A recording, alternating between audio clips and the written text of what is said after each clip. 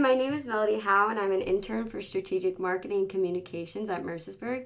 I'm with Miss Cook from 2015 and Miss Bradley from 1999. We're kicking off a podcast series based on faculty and alumni who used to be students and now work at the school. So, first off, would you guys like to introduce yourselves? Yeah. My name is Leah Cook, and I am class of 2015, as you said. I have been back and working at Mercersburg full-time. I'm going into my third year, but I really enjoyed coming back during college and working summer programs and working the adventure camp. So I was really, really glad to stay connected already as an alum through that. And your position? Yeah, oh good. Yeah, my position is a leadership giving officer, and I work in the Office of Advancement and Alumni Relations. Thank you. My name is Jen Bradley, of Mercersburg class of 1999, and I too work in the Office of Advancement and Alumni Relations as the Director of Alumni and Parent Relations. Going into my 16th year working at the school, so I came back in 2006 in the fall. So I was here when Leah was a student. And I think So I guess one of the burning questions I have to ask is Irving or Marshall? Irving! Marshall.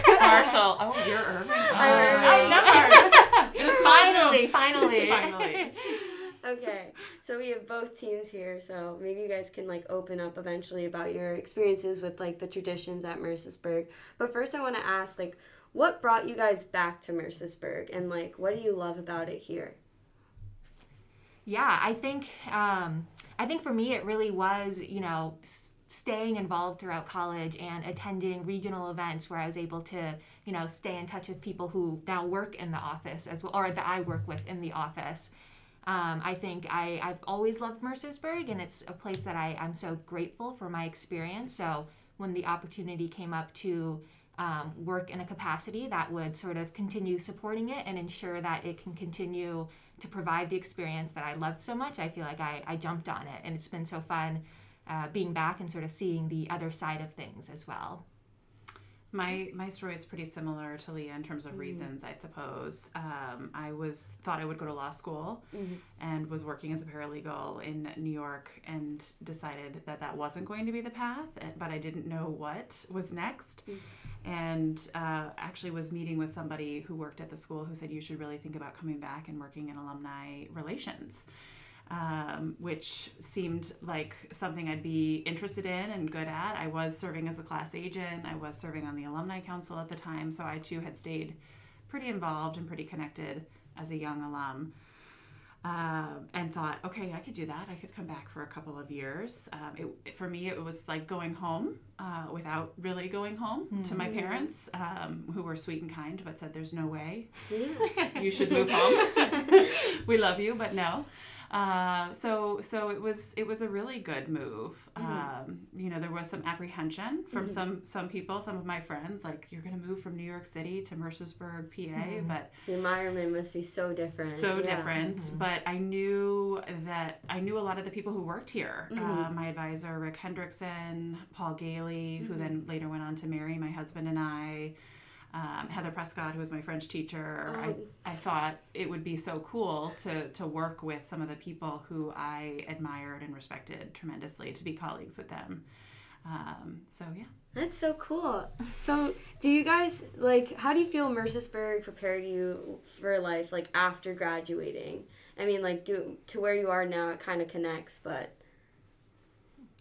So for me, personally, I went to St. Lawrence University after Mercersburg, and I loved my St. Lawrence experience. Not initially.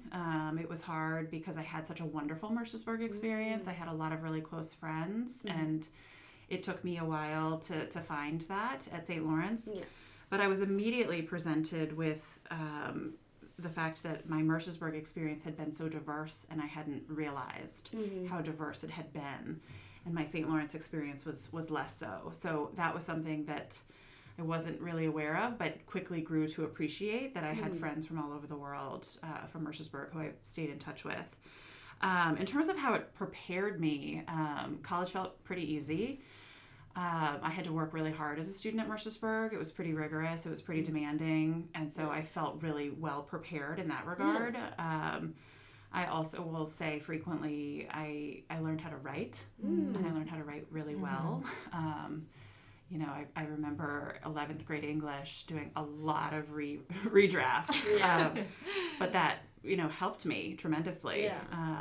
So, you know, that was definitely a really tangible skill that still serves me really well to this day. Were you guys 4-year seniors, or how many years did you guys come to Mercersburg? I was here for 3. Okay. So I came in 10th grade. And I was here for all 4. Oh, cool. Okay. Yeah, I think similar to Miss Bradley, and similar to something I hear almost every single, you know, meeting I have with an alum, the writing skill is something I think everyone picks up on so much, and not something I really realized in college. I attended UC Santa Barbara, but, you know, thinking back, it is so true that I felt really prepared for it in writing, but then also in all of the other subjects. And I think, of course, Mercersburg prepared me for this position now, because so much of my job is talking about Mercersburg. So my own experience, without even knowing it, has helped me a lot in connecting with our families and our alumni and other constituents. So that seems like a very clear path. I'm not sure what was the rest of the question. How it served you. One other story that's interesting is that I progressed through French. I started taking French before I came to Mercersburg, 7th and 8th grade, and I progressed at Mercersburg. And my senior year, I was enrolled in AP French. Ooh, with Madame, right? With Madame. And I'll never forget, early on, she, in the course, maybe the first week or the second week, we had done assessments, and she told me, she was like, "You're not really ready for AP French." And so I was like, okay. I wasn't interested in necessarily taking the exam, but I was really interested in continuing my studies. And she was so wonderful and so gracious and said, "I will work with you," which was great, because I quickly ruled out, you know, the getting a 5 or even taking the test. I just knew that wasn't going to be what I needed or wanted. But I went on to minor in French and studied abroad in France. And that's so cool. I really do thank her for not giving up on me when it was clear that wasn't where my skill level was. And I'm sure you shared with her, I went to France and all of that, and I got to practice my skills. Definitely. She actually just showed me a video. She found a video from AP French when we were doing these like really intense speaking projects, and it's pretty silly and embarrassing. But she still has it. Yeah. Thank you for sharing. Well, I also want to ask you guys, like, what were your favorite traditions at Mercersburg when you attended here, and how are they different compared to now, if you can make that comparison, and maybe how have they changed, or what's the same? I mean, there's so many traditions that are great at Mercersburg, but I think what always stands out in my memory, I guess not a set school tradition, but just a norm, is staying in the dining hall for hours on the weekend, or, you know, staying and eating extra dessert after dinner. And I'm so sad to see that, you know, with COVID, it's been hard to have everybody at the dining hall, but I feel like I do still see it when I'm walking on campus and students are, you know, all sitting together on the quad and eating lunch together. And I'm sure that you found other opportunities to carry on that culture without, you know, necessarily being in the dining hall. Yeah. So I think it's been special to see that within COVID, but I'm also excited, I think, probably like you are, Melody, to be back at the dining hall.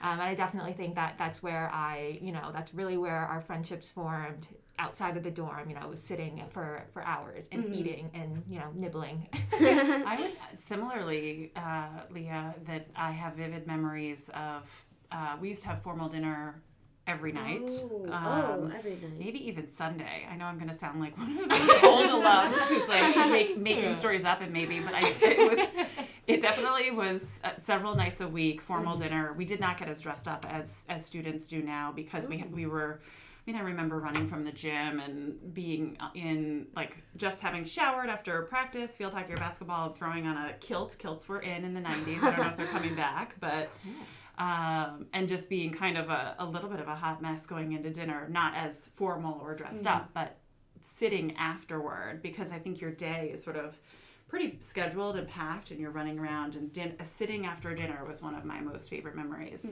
I had a dear friend who's still a very good friend to this day who was at the head waiter's table, and he would put on music after dinner, often Tina Turner, and so there would be lots of like drinking tea and coffee and singing. And I also love, and I don't know if this still happens today, I think so, but the octet would come around to the dorms in the evening after study hall. Okay, good. I'm glad, because I remember vividly, I lived on the 3rd floor south, and people would yell up the stairwell, "The octet's here!" And everybody would run down and pile in and listen to them sing several songs, and they'd be making their way around campus. And that's one of my most favorite memories and traditions. Yeah.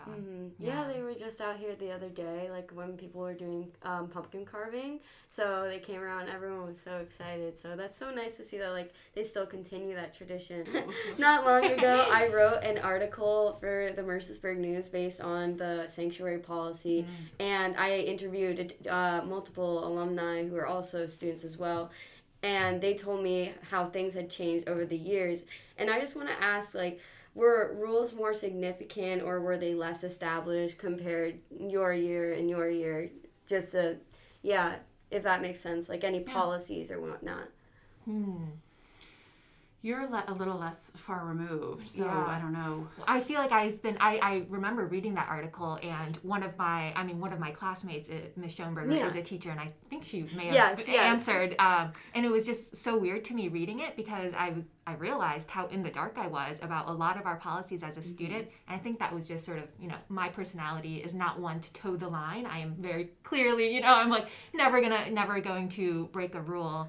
But I think it was, exciting to see that there are thoughts going into it. It's very, people are being mindful about what will suit our students well. And I think that in my time, we had the benefit of, those who came before us. And that's continuing to be like, our experience will shape your experience now as a student. I don't really have any specific thoughts on specific policies, but that's my vague general overview. So when I came to Mercersburg in 1996 as a student, as a lower middler, I think I was just 1 or 2 years after they had instituted, the school had instituted a no tolerance policy. That's also what I included in my article. And so it was an interesting time to enter, because I think the school was very committed to that policy and sort of, and I don't want to say playing it hard, but it was very strict. Yeah. It was very, very strict. And my first year here, there were a lot of students who were asked to leave the school because they had violated the drug and alcohol policy. So that was hard, because that dominated a conversation that I would have with my parents, and they were like, "What's going on?" And I think I've since learned, especially working in high school for 16 years, working at a high school, that there always will be drugs and alcohol. And I think the majority of kids are probably somewhere in the middle. There's always a group, maybe like you, Leah, who's never going to break a rule. There's always going to be people who don't care at all about the rule, and then there's the majority in the middle who are probably just curious and figuring things out and want rules, really do want rules to help them protect themselves and navigate situations that can be difficult and dangerous. I think we had a policy similar to Sanctuary.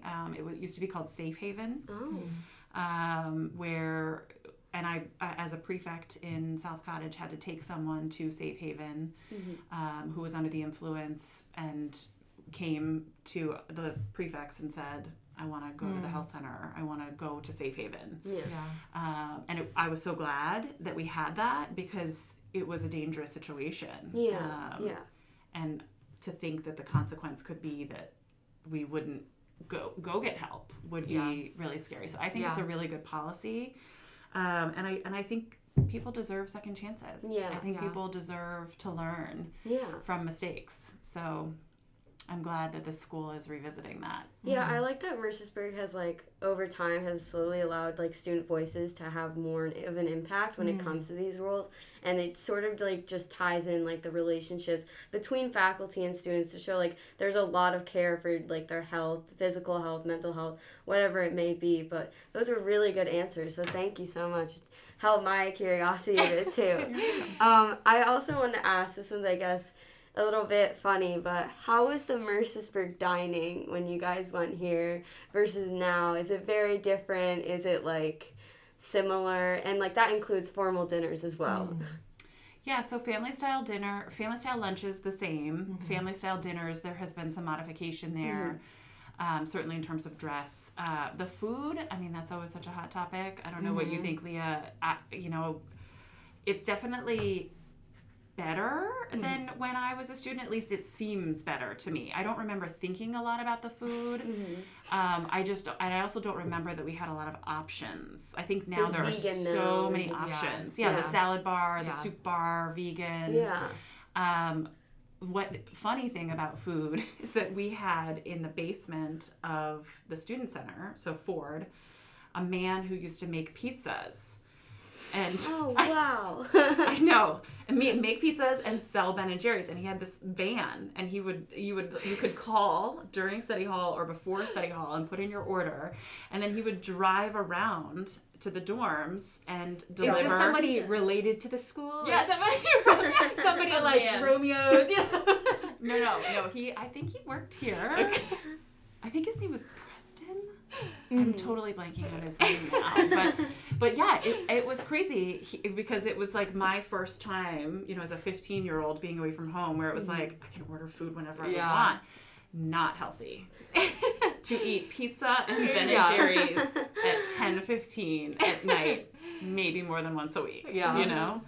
So I think the school now is so much more conscious of like health and food and nutrition. And I appreciate that because it's such an important topic. Like it's an important thing to learn about when you're young so that you develop healthy habits.